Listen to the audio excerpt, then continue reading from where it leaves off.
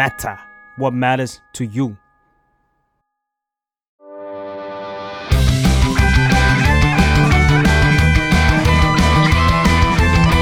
ตั้งตี้พอดแคสต์เรื่องนั้นก็ดีเกมนี้ก็มันมาเปิดตี้คุยกันซะเลย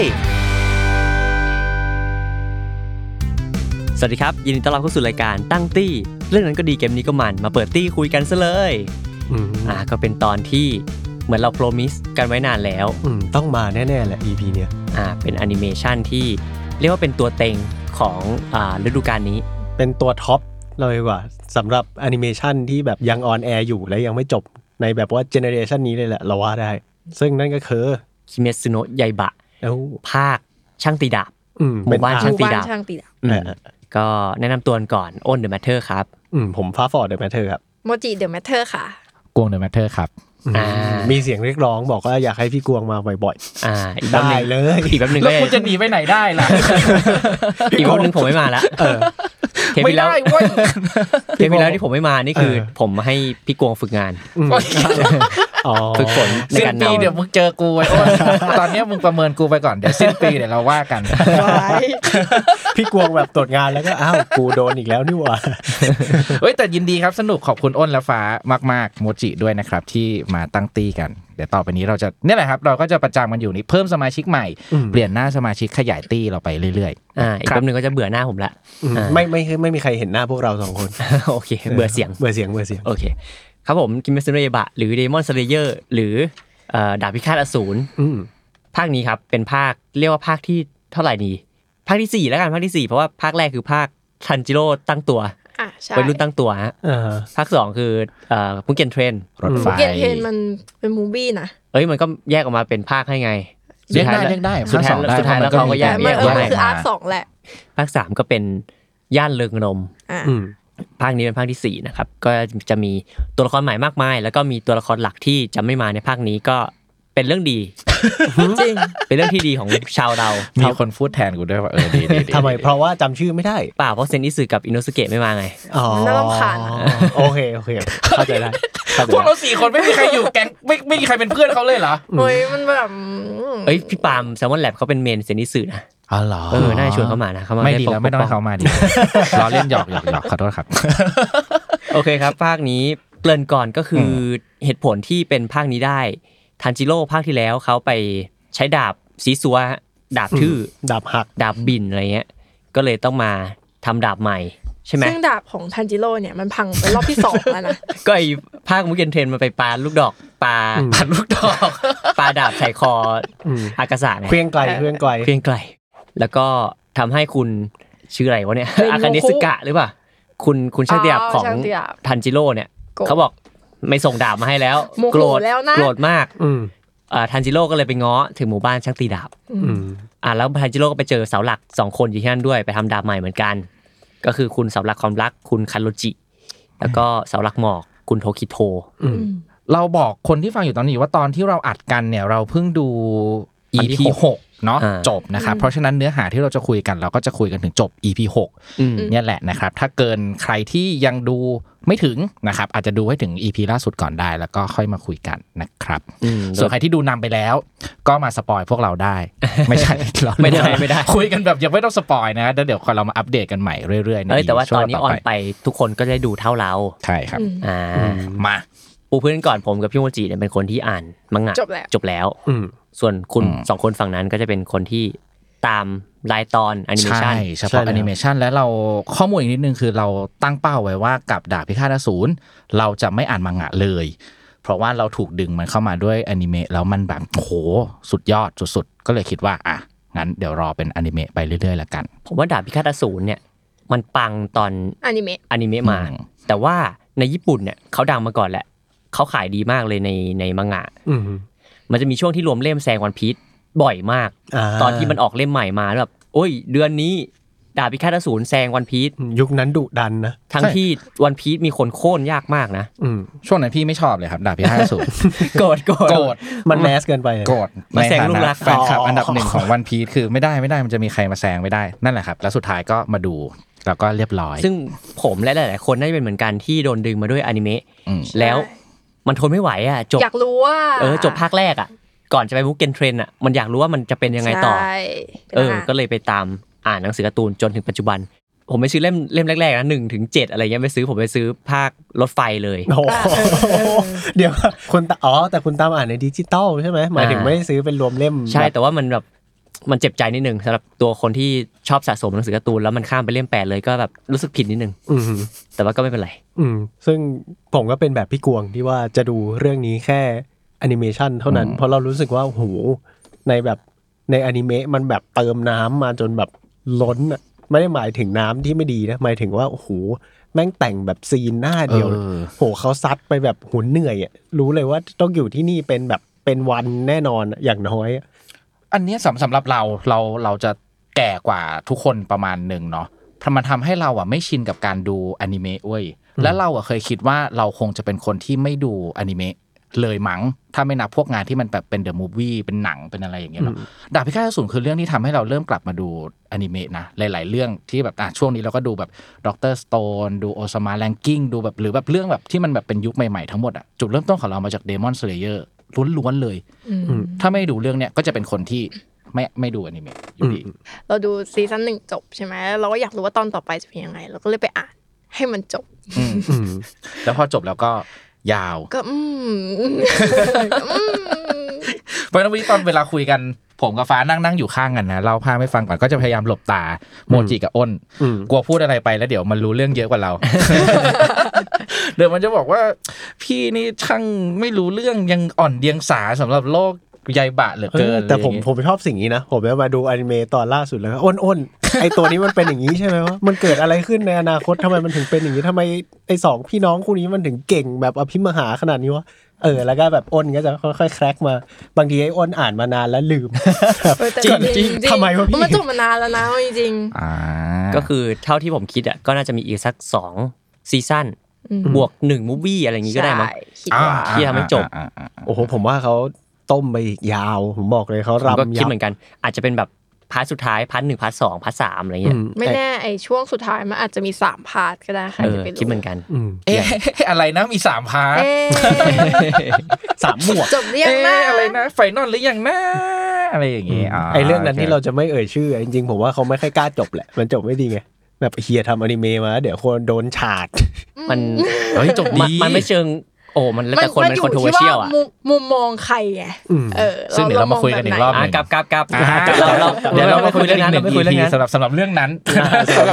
เดี๋ยวเรามีกันอีก1 EP มากลับมาที่ดาบพิฆาตอสูรกันครับครับผมพูดถึงตัวละครกันดีกว่าที่เกิดไปก่อนหน้านี้ก็คืออิโนสุเกะกับเซนอิสึไม่มาเพราะว่าไปทำภารกิจอื่นอยู่หายเร็วกว่าไงตอนแรกอันเนี้ยมันไม่ใช่ภารกิจไงมันแค่มาทำดาบใช่แต่ว่าบังเอิญโดนแกะรอยมาด้วยอสูรข้างขึ้น2ตัวภาคนี้มา2ตัวเลยภาคที่แล้วเรียกว่า1ตัวแล้วกัน 1.5 ตัวเป็นตัวเดียวกันที่รวมละเหมือนรวมพลังกันก็เลยอาจจะดูไม่เก่งมากเหมือนมันหารพลังกันป่ะใช่แต่นี่มันข้างขึ้นที่4และ5ฮังเทงูกับเกโกะเกโกะคือตัวในไหแล้วก็ฮังเทงูคือตัวกำหน้าร้องไห้ขอบคุณครับผมแยกไม่ออกแน่นอนอยากถามคนที่ยังไม่เคยอ่านมาดีกว่าว่าชอบไหมโทคิโทกับคุณคันโรจิใครนะเสาหลักเสาหลัก2คนฟ้าหรือพี่ก่อนเสาหลักหมอกกับเสาหลักแห่งความรักใช่ไหมคุณความรักพี่กวงก่อนเลยพี่ชอบจริงๆถ้าพูดถึงตัวละครใหม่ในภาคนี้ครับพี่ชอบหมดเลยทั้งฝั่งอสูรแล้วก็ทั้งฝั่งนักล่าอสูรด้วยชอบหมดเลยแล้วก็ที่ชอบที่สุดก็คืออย่างที่เมื่อกี้ทุกคนพูดกันนะครับมันไม่มีซินอิเซอร์กับอิโนสุเกะเรารู้สึกว่าแต่ว่าเราจะบอกว่าเราอ่ะใช่มันคือความสบายหูเราจะบอกว่าเราไม่ได้จริงๆเราไม่ได้มีปัญหากับตัวละครมากขนาดนั้นมันเลยบาลานซ์ให้มันเลยเอาเกนยะมาอีกคนนึงมันเลยบาลานซ์มันก็มาตะโกนอีกแล้วอะไรอย่างเงี้ยมันจะปล่อยให้หูสงบไม่ได้หรอเลยแต่เรารู้สึกว่าการที่ไม่มี2ตัวเนี้ยมูดความโวกเวกโวยวายแบบ2คนนั้นน่ะมันเป็นมูดความโวกเวกโวยวายคนละแบบกับเกนยะนะมันจะเป็นความแบบความน่ารำคาญอีกแบบนึงอ่ะซึ่งเราเข้าใจว่าโอเคเซตคาแรคเตอร์ไว้เป็นแบบนั้นก็ได้แต่การไม่มีอ่ะมันทำให้แบบเราดูและติดตามได้อย่างแบบสงบจริงๆแล้วรู้สึกว่าดีเหมือนกันกับการที่ภาคนี้เซนิเซอร์กับอินโนสุเกะไม่มาเพราะเราคิดว่าเดี๋ยวพอเจอกันครั้งหน้ามันจะเก่งขึ้นแล้วเราชอบแล้วก็ตัวเสาหลัก2คนชอบมากชอบจนรู้สึกว่า เราเดาแล้วกันว่าคงจะเหลือแค่1อันนี้ที่เงียบคือประเมินหน้าตา2คนฝั่งตรงข้ามอยู่สองคนนั้นมีกุ้มกิ่ม1คนแล้วก็ยิ้มมุมปาก1คนเราเดาเอาว่าเดี๋ยวน่าจะเหลือแค่1คนก็เลยเป็นความรู้สึกดูไปแล้วก็เอาใจช่วยนะเพราะว่าเท่าที่เห็นแบบแวบๆก็สร้างตัวละครมาได้ดีจนเรารู้สึกว่าเอาใจช่วยไม่อยากให้เขาไปไหนเหมือนกันอันนี้เป็นสิ่งที่พูดไม่ได้สำหรับเสาหลักแล้วก็คุณความรักอ่ะแล้วก็คุณความรักเราชอบมากกับการที่จิบปราณมาเป็นความรักอ่ะคือถ้าดูมันเหมือนแบบมั่วซั่วหรืออะไรก็ตามมันก็มั่วซั่วนะเว้ยแต่ว่าจริงๆแล้วพอมาคิดดูแบบเนี้ยมันคือการทำให้ที่เราชอบพูดว่าความรักมันมีพลังอ่ะกลายเป็นรูปธรรมขึ้นมา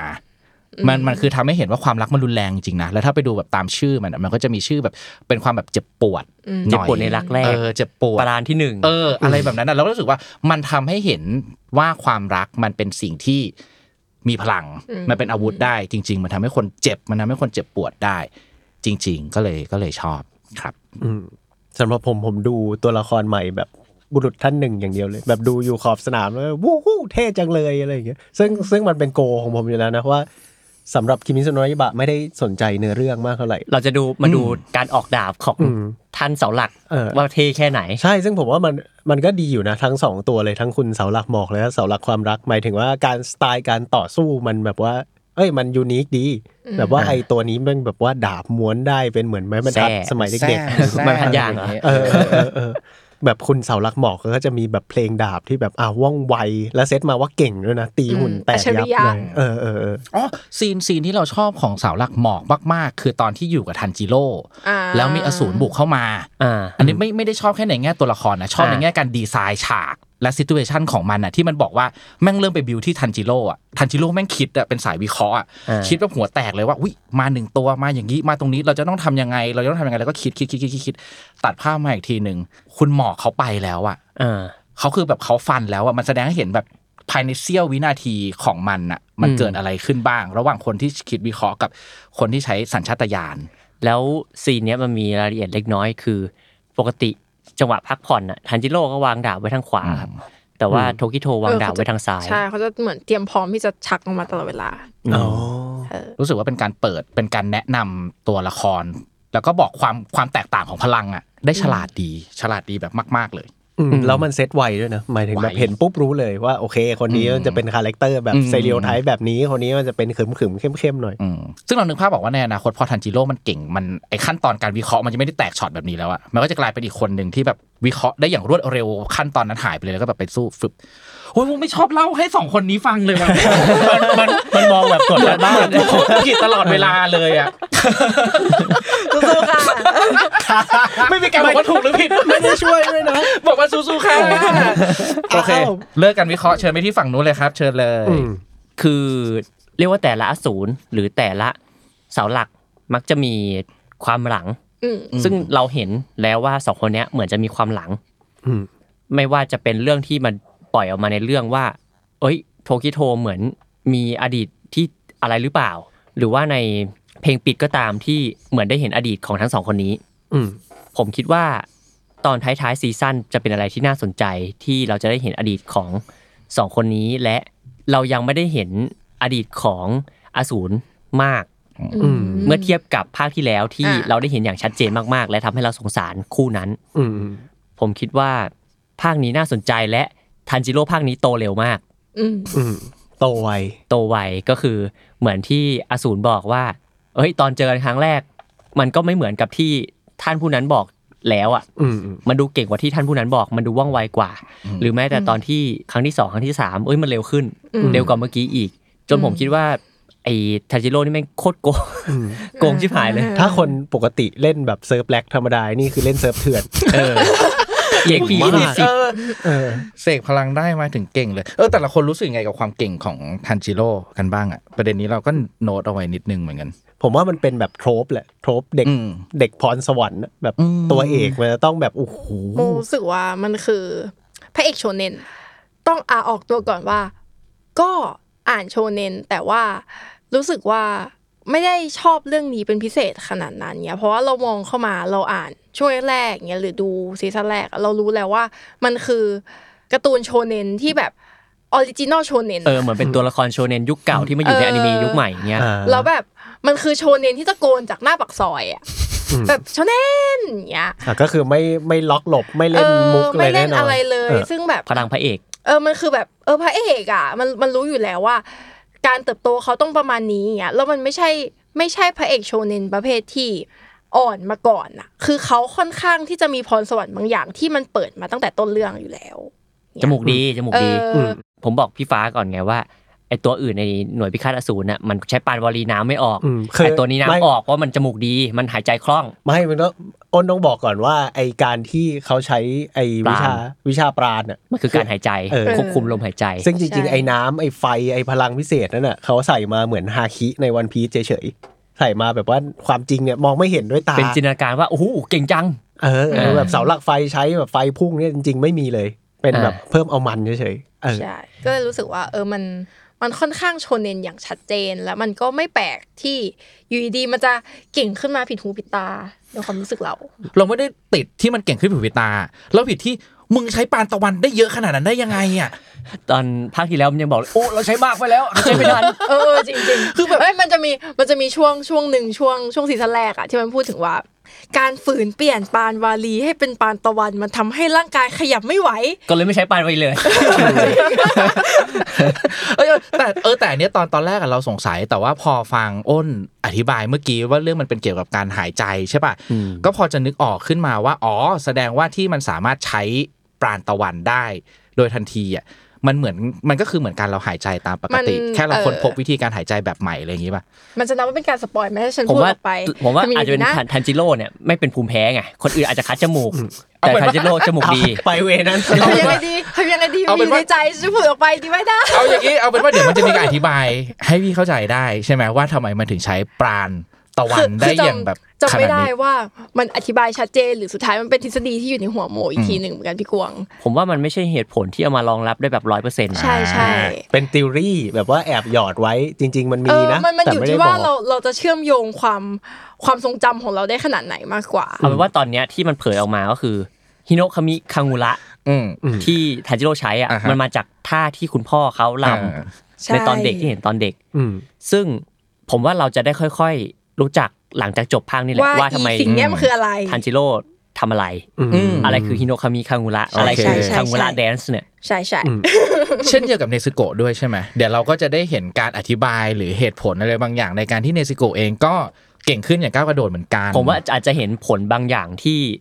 อาจจะเป็นหนึ่งในเหตุผลแต่ว่ามันอาจจะไม่มีเหตุผลที่รองรับแบบชัดเจนแล้วก็ให้เราเชื่อมั่นได้ 100% ขนาดนั้นใช่เพราะเนซึโกะโหดเวอร์เลยนะโหดเวอร์ตั้งแต่ตัวขาดนี่คือแบบอยู่ดีก็มีใบไม้เลยไม่รู้มาแบบแล้วก็ไม่เป็นไรเปลี่ยนร่างตอนหลังพี่มันก็ดูไม่ค่อยเป็นห่วงเนซึโกะแล้วเท่าไหร่แล้วอ่ะเป็นห่วงเกนยะมากกว่าแล้วอ่ะตอนเนี้ยผมก็งงเหมือนกันที่ภาคที่แล้วอ่ะพอเนซึโกะใช้ร่างเนี้ยมันเหมือนตัวโตขึ้นใช่ไหมเสร็จปุ๊บมันเหมือนอสูรมากขึ้นมีเขางอกใช้ไปสักพักหนึ่งจะคุมไม่ได้แล้วจะมาตีทันจิโร่แต่ภาคนี้ตอนต้นก็บอกอยู่เอ้ยเนซึโกะอย่าใช้ร่างนั้นก็ใช้อยู่นี่ก็ไม่ยังใช้มาหลายต่อแล้วนี่ก็ใช้มาหลายต่อแล้วนี่จนผมรู้สึกว่าเนซึโกะโดนแทงโดนแบบจับเลยผมแบบไม่ห่วงเดี๋ยวเนซึโกะไม่เป็นไรหรอกถ้ายังไงโดนตัดคอก็เดี๋ยวก็ยืดกลับมาได้เอาเก็บแรงไปเป็นห่วงพี่มันดีกว่าไม่ได้ตัดคอตายแต่จริงๆตัวเนซึโกะเราไม่ได้ต้องการคำอธิบายของความเก่งขนาดนั้นนะแต่แค่รู้สึกว่ามันเก่งขึ้นเยอะพอสมควรรู้สึกว่าถ้าสมมติว่ายิ่งเขาไม่ต้องอธิบายอะไรเลยว่าทำไมเก่งขึ้นอ่ะมันจะตอบโจทย์เรื่องการเป็นอสูรได้ดีเพราะว่าอสูรหลายๆตัวมันไม่จำเป็นต้องอธิบายอ่ะแต่ว่ามันสูสีกับข้างขึ้นเลยนะแต่ประเด็นมันคือเพราะว่าอสูรนะเขาพูดไว้ตั้งแต่ต้นว่าการที่จะอสูรจะเก่งขึ้นมันคือต้องกินเยอะๆแต่เรายังไม่เห็นเนซึโกะกินใช่ครับกินเลือดทันจิโร่ไปหน่อยนึงแค่นั้นแหละกินเลือดทันจิโร่ไงทันจิโร่เก่งก็เลยกินเลือดคนเก่งใช่ไหมไม่คำตอบคือคุณต้องกัดไม้ไผ่จริงๆมันมีไฟเบอร์ทำให้เลือดเข้มข้นวีแกนกัดไม้ไผ่นี่คุณอยากเป็นสูตรที่เก่งคุณต้องไปกินหน่อไม้หรือถ้าอยากเป็นคนที่เก่งต้องอยู่ในที่แคบต้องเก็บตัวเองอยู่ในที่แคบต้องหดตัวอาจจะทำให้เก่งขึ้นในการเป็นอสูรเป็นธีรี่ใครมีธีรี่เนซึโกะเก่งเพราะอะไรมาถ้าแบบไปสืบอดีตอากาศะอาจจะเคยฝึกตัวเองอยู่ในแบบห้องแคบๆมาเหมือนกันฝึกวิชาต่อสู้อยู่นั้นเลยเก่งขึ้นมาน่าสนใจเทียบไปเรื่องอื่นเถอะแล้วก็มีตัวละครอีกอย่างเช่นเกนยะที่ตอนแรกเราผู้ชมอาจจะรู้สึกว่า เอาตัวนี้มาทำไมทั้งในซีนที่เจอภาคแรกแล้วก็อ้าวอยู่ๆไอ้ตัวนี้ก็กลับมาสุดท้ายแล้วเขาคือน้องชายของคุณปราณวายุที่ไปหาเรื่องเนซุโกะตอนแรกใช่ๆซึ่งก็มันมาตั้งแต่แบบว่าตอนสอบเข้าใช่ๆตั้งแต่สอบเป็นหน่วยพิฆาตอสูรแล้วก็เกนยะได้กลับมาแล้วก็มีความลับบางอย่างที่ยังไม่ได้รับการเฉลยเหมือนกันแต่ว่าเราได้เห็นอดีตของเขาแล้วในตอนที่6ได้รู้แล้วว่าเป็นน้องของเสาหลักเนาะแล้วก็เป็นตัวละครที่น่าสงสารอีกเช่นเคยทรมาใหญ่คือแอบรู้สึกว่าสำหรับเราอ่ะสิ่งที่น่าสนใจที่สุดในคิมิสึโนะเอบะมันคือปุ่มหลังของตัวละครซึ่งทุกตัวมันจะดูแบบไอ้เหี้ยชีวิตแม่งรันทดอ่ะเรารู้สึกว่าเกนยะกับทันจิโร่เหมือนกันเปียบเลยแล้วพอแล้วมันเลยทำให้ภาพการเติบโตของ2คนเนี้ยเป็นตัวแทนของคนที่เติบโตมาในสภาพแวดล้อมคนละแบบด้วยอ่ะเพราะว่าพื้นฐานคือครอบครัวอบอุ่นเหมือนกันเลยตายหมดเหมือนกันแล้วก็ตายหมดเหมือนกันโดนฆ่าหมดเหมือนกันเห็นภาพก็ไม่อบอุ่นเท่าไหร่นะของกินยาเป็น domestic violence พ่อตีแม่มีพ่อใช่มีพ่อที่ไม่ค่อยดีโอเคแต่ว่ามีพื้นฐานที่ดีแล้วกันสำหรับพี่น้องคนอื่นๆหลายๆคนอะไรอย่างเงี้ยก็อยู่กับแม่ได้ใช่ไหมแล้วพอมันเติบโตไปอ่ะเรารู้สึกว่าการที่ทันจิโร่อ่ะมันไปเจอคนที่เป็นเพื่อนมันคนที่ดูแลมันสอนวิชามันแบบนั้นน่ะมันก็ทำให้ทันจิโร่มันโตมาในรูปแบบนึงฟอร์มนึงที่เป็นคนแบบเนี้ยในขณะที่เกนยะมันโตมาแบบไหนไม่รู้อ่ะเราไม่แน่ใจแบ็คกราวด์มันแต่ว่าเราเห็นคุณพี่ชายในตอนท้ายทุกคนได้เห็นกันแล้วที่ด่าว่าสวัสดิ์ยังแกไม่สามารถเป็นเสาหลักได้หรอกอย่ามาเป็นหน่วยพิฆาตอสูรเลยเราอ่ะชอบตอนแฟลชแบ็คเกนยะมากๆที่มันไปบอกว่าเหมือนมันโกรธพี่มันเนาะแบบเพราะว่าพี่มันอย่างงู้นอย่างนี้อย่างนั้นอย่างนี้ฆ่าแม่ตัวเองอย่างเงี้ยแล้วสุดท้ายพอมันกำลังจะตายจริงๆมันก็แฟลชแบ็คขึ้นมาถึงแบบเหตุผลจริงๆของมันและของพี่มันมันก็เข้าใจว่าคนที่เจ็บปวดจากเหตุการณ์นี้ที่สุดจริงๆคือพี่มันเว้ยมันคือคนที่เห็นแม่เป็นอสูรแล้วก็ต้องฆ่าแม่ตัวเองนั่นคือเจ็บปวดที่สุดแล้วนะเจ็บปวดที่สุดไม่พอน้องมาถึงน้องแม่งเกลียดมันอีกโกรธมันอีกอะไรแบบนี้เพราะฉะนั้นความเกลียดความเจ็บปวดทั้งหมดพี่มันเป็นคนแบกรับหมดเลยแล้วน้องมันเพิ่งมาเข้าใจตอนนี้ตอนหลังรู้สึกว่าเป็นอีกการแฟลชแบ็กนึงที่แบบสั้นๆแต่ว่าดีเหมือนกันเราไม่ค่อยเห็นมุมหรือว่าความรู้สึกของคนที่โดนเกลียดของคนที่เข้าใจผิดในมุมแบบเนี้ยเท่าไหร่ก็เลยชอบมันสวยงามมันรู้ถึงความเจ็บปวดของพี่ผ่านคำพูดของเกนยะแล้วมันไปอีกดอกว่าแต่ก่อนเกนยะก็แบกด้วยกันอยู่กับพี่เนาะโหความครอบครัวแตกร้าวด้วยกันแบบว่าเฮ้ยนี่ก็เหมือนที่เราทำตลอดเหรอมาทำหน้าที่แทนพ่ออะไรอย่างเงี้ยโอเคแล้วมาตอนนี้ก็แบบว่าเอากลายเป็นว่าพี่โฮคนเดียวเขาก็เลยเลือกที่จะแบบทิ้งไม่เอาสิ่งนี้ไปซะเลยอะไรอย่างงี้ไม่รู้เหมือนกันนะนี่คือที่ผมคิดแล้วเหมือนมันก็พยายามที่จะเก่งขึ้นแบบแวบๆเหมือนที่เท่าเราเห็นแบบเร็วๆมันก็มีความอยากเป็นเสาหลักที่มันยึดมั่นกับการเป็นเสาหลักมากๆเหมือนเสาหลักเป็นสถานะนึงที่ทำให้มันได้กลับไปคุยกับพี่มันเพราะว่าการที่จะเจอเสาหลักเป็นประจำเนี่ยไม่ใช่ฟลุกเจอเหมือนครั้งนี้เนี่ยก็คือไปเป็นเสาหลักด้วยกันเช่นเดียวกับใครคุณความรักคุณความรักเราจริงๆเราชอบกิมมิคของคุณความรักมากๆเลยนะที่อยากมาเป็นเสาหลักเพราะอยากแต่งงานอ่ะเพราะว่าคนที่เก่งกว่ามิตินี้มันน่าสนใจแบบมากๆอย่างที่1คือปกติเวลาเราเห็นตัวละครผู้หญิงที่อยากมีความรักอ่ะที่ชอบผู้ชายอะไรแบบเนี้ยมันมักจะเป็นตัวละครที่ตลกแล้วก็ไม่ได้มีบทบาทสำคัญกลับกันเลยนะถ้าผู้ชายเนี่ยผู้ชายบ้าผู้หญิงเนี่ยจะเป็นตัวหลักๆเป็นตัวเด่นๆได้อยู่แต่ถ้าผู้หญิงบ้าผู้ชายเนี่ยจะไม่ได้เป็นตัวหลักมากเท่ากันน่ะแต่เรื่องนี้เขาก็คือดันขึ้นมาเลยว่าเฮ้ยเป็นผู้หญิงอยากแต่งงานไม่ใช่ความคิดที่ผิดนี่แล้วเขาก็วางเส้นเรื่องวางสตอรี่ให้หมดเลยว่าโอเคปัญหาคือเก่งเกินไปแล้วก็ไม่มีใครอยากแต่งงานด้วยอะไรอย่างเงี้ยเพราะฉะนั้นสิ่งที่เขาทำก็คือก็ทำตัวให้มันเก่งขึ้นไปอีกเพื่อที่จะไปหาคนที่เก่งที่สุดไปเลยแล้วก็ไปอยู่ณจุดตรงนั้นอะไรอย่างเงี้ยมันเป็นวิธีการใช้ชีวิตวิธีการตามหาความรักแบบสำหรับเรานะมนุษย์มากเลยนะเหมือนสิ่งที่ผู้หญิงหรือว่าผู้ชายหรือว่าทุกๆคนทุกๆเพศอยากมีความรักอ่ะมันคือการพัฒนาตัวเองแล้วก็พาตัวเองไปอยู่ในจุดเหล่านั้นเลยดูเป็นกิมมิคตลกแต่ชอบมากจริงมากแต่ก็สดใหม่ดีเหมือนกันนะเพราะว่าการ์ตูนญี่ปุ่นมันก็จะมีโทรปความแบบว่าเรียกว่าอะไรอ่ะก็ชายเป็นใหญ่มันอาจจะยังไม่โปรเกรสซีฟมากในแบบว่าสเตอริโอไทป์หลายๆตัวอะไรอย่างเงี้ยมาอย่างงี้ผมว่าก็สดใหม่ดีเหมือนกันเนาะคือถ้าเราจะคุยกันเรื่อง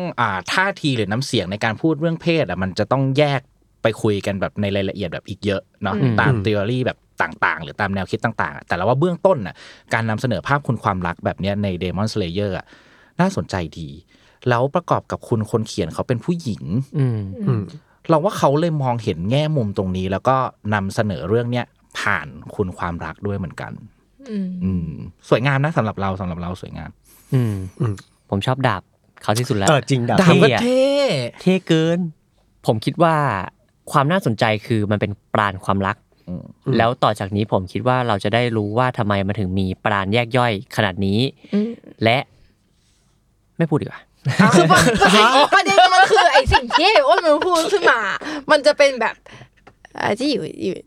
ลึกๆลงไปอยู่ในอนาคตในอนาคตเราจะได้เจอกันในอนาคตสิ่งที่อ้นเปิดเนี่ยคือการเปิดหัวเรื่องให้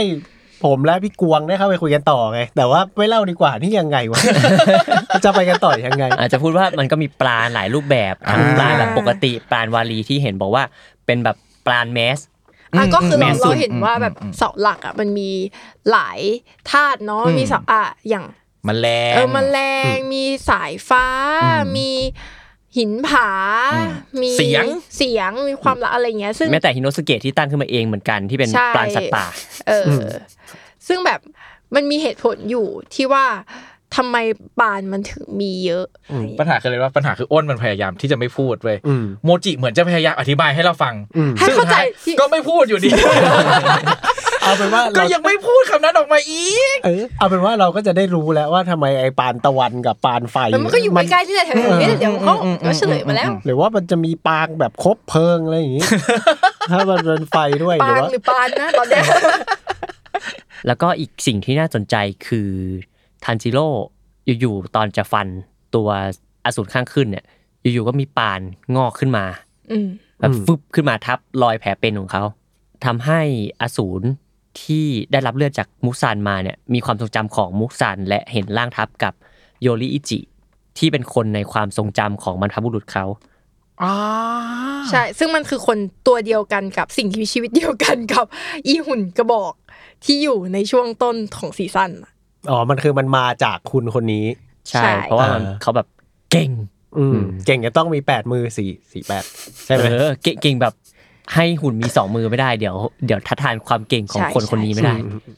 ใช่การมี8มือไม่ได้ทำให้มันเก่งขึ้นใช่เพราะว่าทำให้มันห่วยลงไม่ถ้ามี2มือฟันไม่ทันคือถ้ามี2มือหุ่นอ่ะมันไม่สามารถเจเนเรตสิ่งที่โยริอิจิทำได้อ่ะเกินมนุษย์เกินไปก็เลยต้องมีอีก6มือมาช่วยถึงจะทำได้โอเคท่าร่างท่าฟันอาจจะเร็วมากๆอะไรประมาณนี้แต่ผมชอบนะ PTSD ยันเส้นเลือดเลยแต่ว่าโอ้โหมันกลัวลงเลือดเลยแบบโหมันจะเก่งอะไรขนาดนั้นแต่มันบอกว่ามันเกือบจะฆ่าหลอดมูซันได้ใช่ไหมใช่ก็ต้องเก่งแล้วทันจิโร่เป็นอะไรกับเขาใช่เพราะว่าเขาใส่ตุ้มหูแบบเดียวกันด้วยนะถ้าแบบใครสังเกตก็คือเยอะมูซันกลัวแต่ต้นแล้วเอ้ยไอ้นี่ต่างหูคุณมูซันมันกลัวไอ้ต่างหูอันนี้แบบจริงๆเนาะมันสนใจเหมือนแบบเห็นต่างหูอันนี้แบบไม่ได้เลยเนาะแล้วก็มีซีนที่ถูกพูดถึงอย่างมากของปราณตะวันใช่ไหมพูดถึงสักหน่อยจริงๆสิ่งนี้ทันจิโร่เนี่ยยังไม่เรียกว่าปราณตะวันแต่เรียกว่าฮิโนคามิงะคังุระแปลว่าคังุระแดนคังุระแดนโอเคระบำคังุระการเริงระบำแห่งไฟอะไรเงี้ยก็เป็นซีนที่ในมังงะถ้าไปเปิดดูจริงๆมันจะเป็นแค่หน้าคู่หน้าเดียวไม่ได้แค่หน้าคู่ของมังงะคือขายแล้วไงโอเคก็มันเป็นซีนยิ่งใหญ่ในมังงะเหมือนกันแต่ว่าUfotable มาขยายในการไล่รำของทันจิโร่ให้นานขึ้นเพราะว่าในหน้าคู่ของมังงะเนี่ยเราก็จะเห็นแค่เป็นการตวัดดาบเหมือนเพียงครั้งเดียวจากต้นทางสู่ปลายทางฟัน3 อสูรแต่ว่า Ufotable ก็ไปขยายให้มันน่าจดจำมากขึ้นเป็นสิ่งที่น่ายินดีซึ่งซีนคล้ายๆเนี่ยมันมีมาตั้งแต่ซีซั่นที่แล้วแล้วนะที่เป็นเสาหลักสู้กับอสูรน่ะมันก็เป็นจริงๆมันเป็นซีนแบบใช้คำว่าซีนหน้านึงหน้าคู่อย่างเงี้ยเหมือนกันแต่มันก็ถูกขยายให้รายละเอียดเยอะขึ้นซึ่งรู้สึกว่ามันคือเสน่ห์ของอนิเมะคิมุซึโนะยาบะเป็นเหตุผลที่ผมไม่คิดจะตามอ่านมังงะเลยเพราะว่าอนิเมะอย่างที่บอกน้ำมันเยอะได้ใจดิมันแน่นตอนผมดูก็แบบอุ้ยบัดเจ็ตมาแล้วมันเป็นน้ำที่แบบน้ำอร่อยอ่ะน้ำอร่อยจริง อันเนี้ยพี่อ่ะดูฉากนั้นน่ะโดยที่ไม่รู้ข้อมูลเรื่อง1 นาทีมาก่อนพี่ก็คิดว่ามันเป็นซีนตามปกตินั่นแหละแตกมาแบบตามปกติทำตามมาตามปกติก็ชอบแล้วนะแบบเหี้ยภาคนี้มึงเอาอีกแล้วเล่นไฟเก่งเหลือเกินอะไรเงี้ยเรื่องนี้มันเล่นไฟเล่นน้ำเก่งแบบเราชอบเล่นไฟเก่งแบบเหลือเกินเลยนะแล้วพอแบบดูเสร็จก็กลับมาดูแบบไอ้เหี้ยมาจาก1 หน้าเหรอแม่งยิ่งแบบโหความรู้สึกมันแบบไม่รู้จะพูดยังไงมันอิมแพคมันอิมแพคแบบสุดๆเลยซึ่งสิ่งนี้แม่งคือการเปิดพื้นที่ให้ทีแอนิเมเตอร์หรือว่าแบบคีย์คนแบบว่าคนคีย์แอนิเมตสิ่งนี้ได้ทำงานได้อย่างเต็มที่นะผมมีรูปให้คน1 อันไปทำซีนนี้ให้อิมแพคมาให้ได้ซึ่งผมต้องบอกเลยว่าเขาเก่งมากผมไม่รู้ว่าเขาจ้างเป็นแบบแอนิเมเตอร์นอกหรือเปล่าหรือว่าเป็นแบบทำกันเองอะไรอย่างเงี้ยซึ่งแบบโหสุดยอดผมว่าสิ่งนี่แหละคือเสน่ห์ที่ทำให้คิเมซุโนะยาบะเป็นอนิเมะที่ต้องดูอ่ะมันเป็นสิ่งที่ผมคิดว่ามันเป็น1 เรื่องของผมที่ถ้าชีวิตนี้ไม่ดูแล้วจะเสียใจมากอ่ะซึ่งเขาก็ทำคมนะหมายถึงว่าไม่ได้ทำแบบว่าไม่ได้สวยในแบบที่ซีนขายของอนิเมะหลายๆเรื่องจะทำเพราะว่าจะเห็นได้หลายเรื่องว่าอนิเมะเวลามันจะขายปุ๊บหมุน360 องศาก้อนหินแม่งต้องแตกออกมาเป็นสี่เหลี่ยมเยอะๆอะไรอย่างเงี้ยโอ้โหมันต้องระเบิดแบบอีวานกิเลียนแต่สิ่งนี้มันเหมือนแบบว่าเขาใส่ใจในรายละเอียดบางอย่างที่มันมองซีนในอีกมุมนึงอ่ะเขาไปเล่นกับอิเลเมนต์ของไฟของดาบของแบบการฟันอะไรเงี้ยซึ่งผมว่านี่แหละมันไม่เคยเจอในเรื่องไหนที่ทำมาในมุมนี้แล้วว่าจังหวะฟันมันคมมากจังหวะแบบแต่ละครั้งที่มันฟันแต่ละครั้งที่หัวหลุดหรืออะไรอย่างเงี้ยมันทำให้เห็นว่ามันแรงแล้วมันไม่ใช่แค่ภาพอย่างเดียวนะผมว่ามันคือซาวด์ดีไซน์ด้วยนะนี่แบบที่ผมว่าเทียบชั้นกับแบบโจโจ้เวลาปล่อยสแตนพวกจังหวะที่มันมาแต่ผมบอกเลยว่าสิ่งนี้คือไฟจริงนะไม่ใช่ไฟจินตนาการนะใช่เพราะว่าเนซุโกะเป็นคนจุดไฟให้ดาบทันจิโร่จุดเวทเคลือบมาแล้วเป็นดาบเคลือบเวทนอกจากกูต้องตามมาเรื่องมันคืออะไรแล้วกูต้องมาแยกอีกอันไหนไฟจริงอันไหนไฟไม่จริงอันไหนน้ำจริงอันไหนน้ำปลอมซึ่งผมชอบสิ่งนี้มากเลยดูมา 2-3 ซีซั่นอ่ะก่อนหน้านี้ก็คือแบบไม่มีไฟไม่มีน้ำมาก่อนเลยคือถ้าไปทำมันก็จะเห็นแบบเหมือนคนที่เอา MV มาแล้วเอาเสียงออกแล้วเป็นเสียงแบบเสียงรองเท้าอะไรอย่างเงี้ยก็แค่แบบกูแค่ฟันแรงนี่หว่าไม่มีไฟซีนนี้มีไฟจริงครับเป็นครั้งแรกสุดยอดผมชอบย้อนกลับไปซาวด์ดีไซน์ผมว่าทำได้ดีมากในตอนที่1ผมยังไม่ได้กลับไปอวยยศตอนที่1เลยในฉากปราสาทไร้ขอบเขตผมบอกเลยเป็นซีนที่คุ้มค่านี่คือเหตุผลที่ว่าทำไมเราต้องดูทำไมเขาถึงทำเป็นเดอะมูฟวี่ออกมาในตอนแรกก่อนที่มันจะเอามาฉายในทีวีอ่ะมันคือซีนโหดีมากอ่ะคือต่อจากนั้นมามันเราอาจจะทำให้หลงลืมเราดู6 ตอนเราอาจจะหลงลืมแต่ว่าในตอนที่1มีสิ่งที่ดีมากๆอยู่คือปราสาทไร้ขอบเขต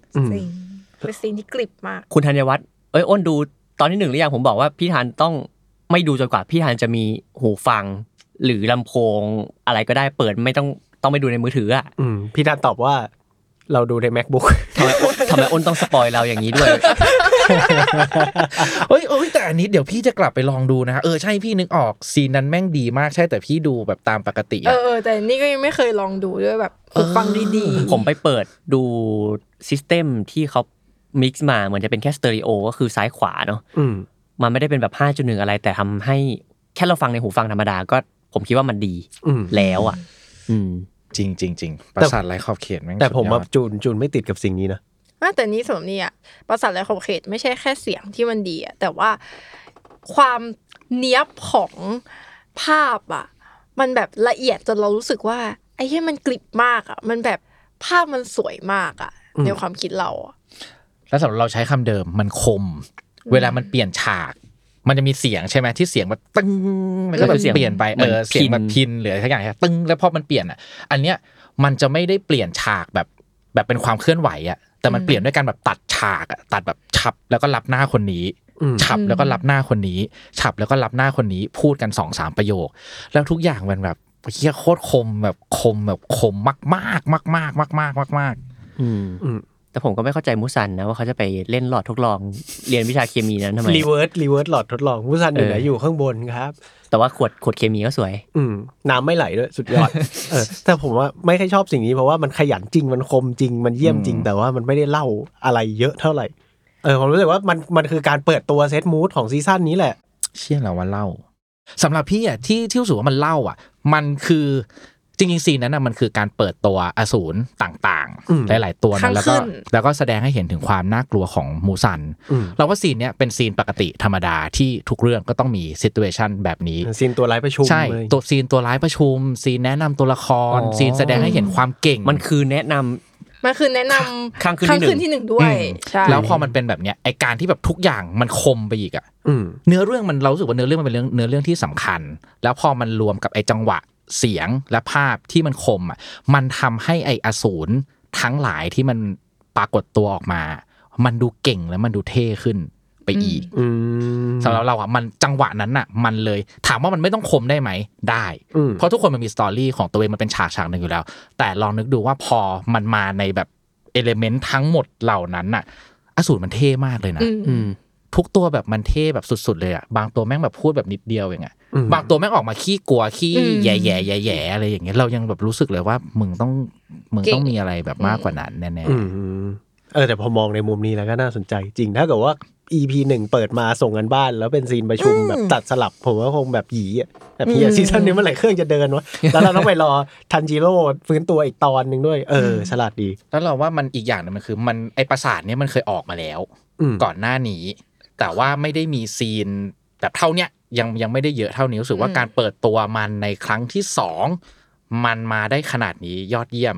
มันเลยทำให้เรารอไปจนถึงว่าพอมันมีภาคของมันอ่ะปราสาทไร้ขอบเขตจริงๆอ่ะเชี่ยคราวนั้นน่ะหยุดไม่อยู่แล้วนะหยุดไม่อยู่แล้วนะต้องมาแล้วนะมันอาจจะเป็นการบิ้วปราสาทไร้ขอบเขตไว้ก็ได้แต่เราเล่ามาถึงปราสาทไร้ขอบเขตแล้วเนี่ยอย่างที่บอกว่าเปิดตัวอสูรหลายตัวมากเรามาพูดถึงอสูร2ตัวหลักในภาคนี้ดีกว่าซึ่งชื่ออะไรบ้างครับฮังเทงูกับเกโกะเกโกะคือยังไม่ค่อยแสดงเท่าไหร่เกโกะคือตัวในไหแต่ว่าตัวเนี้ยจะเป็นตัวซัมมอนกิกกี้มาตีคนในหมู่บ้านเกโกะเราชอบมากในความวิปริตของมันน่ะคือเราไม่ได้ชอบตัวตนมันนะแต่ว่าเราชอบการดีไซน์คาแรคเตอร์มันแล้วความวิปริตของมันที่แม่งแบบฉากที่มันแสดงงานศิลปะของมันน่ะแล้วก็เป็นแบบเป็นคนในหมู่บ้านช่างตีดาบอ่ะเอามายัดไหยัดไหก่อนแล้วก็เอาขึ้นมาโชว์เป็นงานศิลปะเป็น installation art อันนึงแล้วแม่งแบบคือคนมันจะวิปริตได้อ่ะมันวิปริตได้ถึงขนาดนั้นน่ะเอาคนมาต่อกันเอาดาบที่พวกเขาตีขึ้นมาปักตัวเองเอาไว้สร้างเป็นงานศิลปะหน้ากากที่มีอยู่เอาออกไปครึ่งนึงให้มันเห็นว่าคนนี้เจ็บปวดเจ็บแบบเป็นแบบไหนให้มันแสดงสีหน้าเป็นแบบเป็นงานศิลปะแล้วก็สุดท้ายก็คือคนทั้งหมดแม่งยังไม่ตายขยับทีนึงคือแม่งเจ็บปวดแบบไปหมดอ่ะเนี่ยมันคือความแบบความวิปริตที่ทำแบบถึงอ่ะเห็นแล้วแบบรู้เลยว่าไอ้เหี้ยนี่แม่งเลวแล้วแม่งแบบวิปลาสแบบของจริงและในอีกแง่นึงอันนี้อาจจะแบบดาร์กหรือว่าแย่เนี่ยมันคือวิธีการสร้างงานศิลปะมันคือวิธีคิดในการสร้างงานศิลปะแบบหนึ่งในการที่แบบกรีดทุกอย่างในชีวิตกรีดทุกอย่างของวิญญาณกรีดทุกอย่างของอะไรบางอย่างรอบตัวเพื่อมาสร้างเป็นงานศิลปะงานศิลปะหลายๆชิ้นมันผ่านกระบวนการคิดแบบนี้เพียงแต่ว่าอันเนี้ยมันผ่านกระบวนการสร้างที่มันโหดเกินไปมันเหมือนมันล้ำมันเป็นศิลปะมันล้ำไปเยอะมันล้ำไปเยอะใช่รู้สึกว่าเป็นตัวละครที่น่าสนใจเรายังไม่ได้สนใจเรื่องแบบเรื่องไหเรื่องอะไรแบบของมันเลยนะแต่ว่าแม่งมันเปิดตัวดีอีกแล้วสำหรับเรามันเปิดตัวดีอีกแล้วส่วนตัวที่ได้โชว์ออฟมากกว่าเพื่อนที่ออกมาเยอะกว่าเพื่อนก็คือตัวที่อยู่กับทันจิโร่แล้วก็เกนยะฮังเทงูตัวมันเยอะหรือเปล่ามันตัวมันเยอะ ก็เราได้เห็นมาแล้วในอสูรข้างขึ้นที่6ที่มันไม่ได้มีตัวเดียวมันออกมาตัวที่2ได้แต่ตัวนี้มันแบบงอกเพิ่มได้ยิ่งฟันยิ่งงอกให้ไปถึง5เลยดูมันถึงตอน6เนาะมันออกเฉลยแล้วว่ามี5ตัวไม่ได้มีแค่4ก็คือเหมือนเขาเรียกว่าไม่ได้มี5ตัวมีอีกเหรอแน่ๆพี่ว่ามีอีกเหรอไม่รู้ไม่พี่พูดไปเพื่อพี่จะจับสัญญาณ2คนข้างหน้าแล้วพวกเราดูหน้าผมว่ามี12ตัวโอ้ยยิ่งฟันยิ่งงอกแสดงว่า12ไม่ใช่12ไม่ใช่อันนี้แสดงว่า12ไม่ใช่ตัวที่6ยังมีหวังโอเคยังมีหวังโอเคต่อเชิญนะโชติซึ่งเราได้เห็นแล้วว่าอสูรแต่ละตัวมีการตายที่แตกต่างกันน่าสนใจมากก็คือแปลกขึ้นมาจากตัวข้างแรมก็คือข้างขึ้นตัวที่6ก็คือต้องฟันพร้อมกันพอมาเป็นตัวฮังเทงูเนี่ยโหฟันยิ่งงอกแถมทันจิโร่ล่าสุด ฟันไป3ตัวเกนยะใช้ปลาตะกั่วยิงไปตัวนึงก็ตะกั่วก็ผมว่ายิงมันไม่แค่มีดินปืนใช้ลมหายใจเปล่าปลาตะกั่วก็ก็ขาดทั้ง4ตัวแล้วทำไมไม่ตายก็คือมีร่างหลักที่ตัวเล็กๆที่ตอนแรกมาโผล่มาตอนแรกที่คานเข้ามาในห้องอ่ะเราชอบกิมมิคของตัวเนี้ยมากๆเลยอ่ะคืออย่างที่บอกเราไม่รู้ว่าสรุปแม่งมีกี่ร่างนะแต่ว่าถ้าแบบนับณตอนเนี้ยมันมีอยู่5ตัวใช่ป่ะเราชอบความที่ไอ้4ตัวแรกอ่ะมันก็คาแรคเตอร์ไม่เหมือนกันนะมีโกรธมีเพลิดเพลินใช่มั้ยมียินดีมีเศร้าโกรธาโศกายินดีเพลิดเพลินอะไรแบบนี้เป็น4ตัวใช่ป่ะมันคืออารมณ์ของมนุษย์อ่ะเป็นอารมณ์ที่แบบเอ็กซ์เพรสออกมาใช่มั้ยแต่ไอ้ตัวสุดท้ายอ่ะที่มันเป็นความกลัวแล้วมันให้เป็นตัวเล็กที่สุดอ่ะเนี่ยแม่งคือแบบมนุษย์เว้ยมันคือสิ่งที่จะทำให้มึงมีชีวิตรอดได้อ่ะมันคือมึงต้องมีความกลัวแล้วมันคือร่างหลักใช่เราอ่ะเลยชอบกิมมิคนี้เพราะว่าข้างนอกมันจะเป็นยังไงก็ได้มึงเป็นคนโกรธเกรี้ยวมึงเป็นคนเก่งเป็นคนแบบสนุกสนานเป็นคนล่าเริงเป็นคนอะไรก็ได้แต่สุดท้ายสิ่งที่ทำให้มึงสามารถมีอารมณ์ทุกอย่างได้อ่ะมันคือความกลัวมันต้องมีความกลัวเว้ยความกลัวนี่แหละทำให้รอดชีวิตก็เลยแบบเป็นกิมมิคที่สนุกดีแล้วก็รอดูว่ามันจะมีตัวไหนมาอีกบ้างไหมก็คุยมาประมาณนี้อยากถามทั้ง2ท่านดีกว่าว่าอยากเห็นอะไรในภาคนี้เรามา4คนเกียรติที่2ท่านนี้ต้องเป็นคนตอบอ่ะเพราะว่าผมเห็นมาแล้วไงเพราะว่าถ้าโมพูดสปอยเพราะผมพูดว่าอยากเห็นอะไรไม่ได้เพราะผมเห็นมาแล้วจริงมาครับเดี๋ยวทั้ง2ท่านนี้ตอบเองมาอยากเห็นอะไรคะอยากเห็นอะไรอยากเห็นอะไรในภาคนี้คาดหวังอะไรในภาคนี้ด้วยใช่ไหมเราขอกลับไปที่เรื่องเดิมก่อนเรื่องพื้นฐานเราอยากเห็นเหตุผลในความเก่งขึ้นของทันจิโร่ก่อนอย่างที่2เราอยากเห็นความสามารถของช่างตีดาบอยากเห็นประเด็นของเหล่าช่างตีดาบมากกว่านี้อีกเยอะแบบมากๆเพราะว่าตอนแรกอ่ะเราอยากดูภาคนี้ที่สุดเลยนะเพราะว่ามันชื่อภาคหมู่บ้านช่างตีดาบเราอ่ะเป็นคนที่ชอบเรื่องเกี่ยวกับช่างตีดาบมากๆแล้วเราก็เห็นว่าในการ์ตูนหลายๆเรื่องอ่ะช่างตีดาบมันจะมีสเตอริโอไทป์แบบนึงมีคนน้อยๆเป็นคนที่แบบเหลืออยู่ไม่กี่คนน่ะแล้วก็ต้องแบบแล้วก็ตีดาบให้พระเอกตีดาบให้ตัวละครสำคัญแบบเก่งๆใช่ไหมแล้วมันก็จะอยู่ตรงนั้นน่ะสู้เก่งหรืออะไรก็ได้เก่งไปด้วยแต่เรื่องเนี้ยมันทำให้เห็นว่าช่างตีดาบมันอยู่รวมกันเป็นหมู่บ้านเว้ยแล้วแต่ละคนก็ไม่ได้มีใครที่โดดเด่นแบบมากขนาดนั้นโอเคเราเชื่อว่าในข้างในมันมีการแบ่งระดับฝีมือกันแหละอย่างคนผู้ใหญ่บ้านก็มีองค์ความรู้สูงสุดอะไรแบบนี้ใช่ไหมแต่ไอการเซตให้มันเป็นอยู่ในหมู่บ้านแบบนี้แล้วตัวละครก็ใส่หน้ากากอะไรก็ไม่รู้อะเราชอบการนำเสนอแบบนี้และเรารอดูอยู่ว่ามันจะเฉลยไปแบบไหนได้บ้างถ้าเท่าที่ดูจากตอนเนี้ยเราอาจจะเห็นภาพแล้วแอบคิดไปว่ามันกำลังพยายามเสนอมุมมองของช่างตีดาบที่เป็นจริงดีอ่ะมันคือการจะสร้างดาบขึ้นมาหรือว่าการทำหรือถ้ามองไปกว้างๆอ่ะมันคือแบบการทำธุรกิจหรืออะไรก็ได้อ่ะสิ่งที่จะทำให้หมู่บ้านนี้หรือว่าสิ่งที่ทำให้พาร์ทเนอร์ทางธุรกิจของมันอย่างพวกนักล่าศูนย์อยู่ได้อ่ะมันคือการส่งต่อองค์ความรู้ต่อไปเรื่อยๆเรื่อยๆเรื่อยๆไม่ผูกขาดองค์ความรู้ไว้อยู่กับใครคนใดคนหนึ่งอ่ะเพราะไม่งั้นมันก็จะเป็นอย่างที่เราเห็นในหลายๆเรื่องอ่ะมูรามาซามุเนะหรือว่าดาบอะไรก็ตามอ่ะมันจะมีอยู่เท่านั้นน่ะและหักแล้วหักเลยนะแล้วก็ทำอะไรไม่ได้แต่เรื่องเนี้ยมันแบบเราชอบที่มันแบบมันผลิตซ้ำได้เว้ยมันสร้างใหม่ได้มันรับได้มันทำอะไรก็ได้แล้วมันแบบอยู่ในแก๊งเนี่ยก็เลยอยากให้มันขยายความตรงนี้ให้มันเป็นอะไรสักอย่างหนึ่งยิ่งถ้าเราเห็นความหลากหลายของดาบเช่นดาบของคุณคาโรจิเนี่ยมันเรายิ่งอยากเห็นมากกว่านี้เนาะว่าอาวุธตียังไง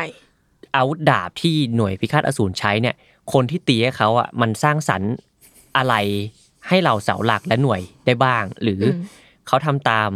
เหมือนคาแรคเตอริสติกของนักดาบแต่ละคนยังไงน่าสนใจเหมือนกันครับแต่พอพี่กวงพูดอย่างนี้แล้วผมว่ามันก็น่าสนใจนะหมายถึงเพราะว่าญี่ปุ่นเขาจะมีวัฒนธรรมที่ว่าทำให้เก่งไปเลยทำอย่างเดียวแล้วความรู้ถ้าเกิดว่าไม่มีใครมาเรียนเขาเก่งไม่พอก็ให้มันตายไปกับเราอันนี้อาจจะเป็นเหมือนแบบว่าการสอดแทรกในอะไรบางอย่างว่าแบบเฮ้ยเราสามารถแบบส่งต่อในสิ่งที่ดีและแบบว่าไม่ส่งต่อในสิ่งที่ไม่ดีแล้วมันเหมือนมีคอมมูนิตี้อะไรกับสิ่งเนี้ยให้ความญี่ปุ่น มันเขาเรียกว่าอะไรให้วัฒนธรรมของเขามันเจือจางลงแล้วก็ทำงานได้ดีขึ้นอะไรอย่างเงี้ยอยากเห็นความเท่ของบรรดาช่างตีดาบที่ดูไม่ค่อยเท่ตอนนี้ด้วยเราคิดว่ามันต้องมีฉากเท่แต่คุณฮากาเนสึกะนี่กล้ามบึกมาเลยนะมาแย่งดาบอะไรแบบพวกนั้นอะไรแบบพวกนั้นเราชอบหมดเลยเราแบบได้หมดเลยอ่ะความแตกต่างของตัวละครความแบบเนี่ยอยู่ดีก็มีกล้ามใช่ไหมก็ดูเก่งรอดูไม่ต้องมีคนที่แบบสู้เก่งๆหรือว่าแบบหรือจริงๆไม่ต้องสู้เก่งเลยก็ได้แต่แบบมึงจะตีดาบให้คนพวกนี้น่าสนใจหมดเลยระบบนิเวศและความสัมพันธ์ระหว่างนักล่าอสูรแล้วก็ช่างตีดาบเนี่ยอยากรู้มากว่าจะเป็นแบบไหนเพราะว่าเราเบียวแบบพวกดาบอะไรแบบที่บอกอยู่แล้วครับแล้วน่าสนใจว่าโหหมู่บ้านที่เป็นความลับมาตลอดโดนบุกด้วย2ข้างขึ้นน่ะถ้าไม่มีหมู่บ้านนี้หรือว่า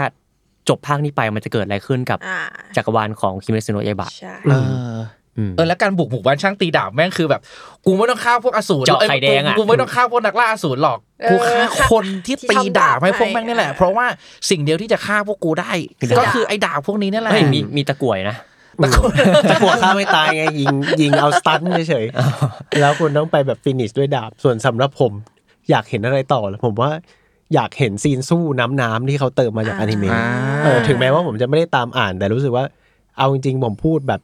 แย่ๆเลยก็คือไม่ได้ตามหรอกเนื้อเรื่องของคิมิซุโนะยาอิบะแล้วผมก็มาดูซีนสวยผมมาดูซีนสวยอย่างเดียวเพราะผมรู้สึกว่าแค่นั้นอ่ะมันโคตรคุ้มเลยคุณอาจจะไม่เห็นแบบว่าคุณอาจจะเกลียดผมก็ได้นะแต่ผมรู้สึกว่าแค่ภาพของเรื่องนี้มันแบบว่าโหมันทำงานซะยิ่งกว่าทำงานแล้วรู้สึกว่าผมว่าแค่นั้นก็คุ้มแล้วและเหตุผลในเรื่องสตอรี่ไลน์ผมให้มันแบบรองไปรู้สึกว่ามีมาให้มันดูสนุกไปเรื่อยๆก็โอเคในฐานะคนที่อ่านการ์ตูนแล้วดีกว่าครับปิดด้วยสิ่งนี้มีอะไรอยากเห็นจากอนิเมะมั่งเหมือนพี่ฟ้าเพราะว่าโอเคเพราะว่าเราไม่ได้เห็นอะไรแบบนั้นในมังงะการมีซีนขายการที่เราเห็นปลามันออกเป็นไฟเป็นน้ำเป็นสายฟ้าเป็นหมอกมันสวยมากหรือแม้แต่การที่ดาบของคุณคาโรจิมันขยับอ่ะถ้าอ่านมังงะมันอาจจะเป็นแค่แบบดาบมึงเป็นแข็งๆทื่อๆอะไรอย่างนี้หรือเปล่าแล้วว่าแบบพอมาดูจริงๆมันเป็นเหมือนแส้แล้วมันสวยงามอันนี้แม่งดาบมีชีวิตแบบมากๆเลยอ่ะแล้วก็อีกอย่างคือลายเส้นมันค่อนข้างต่างจากในมังงะใช่ก็เลยชื่นชอบแม้ว่าผม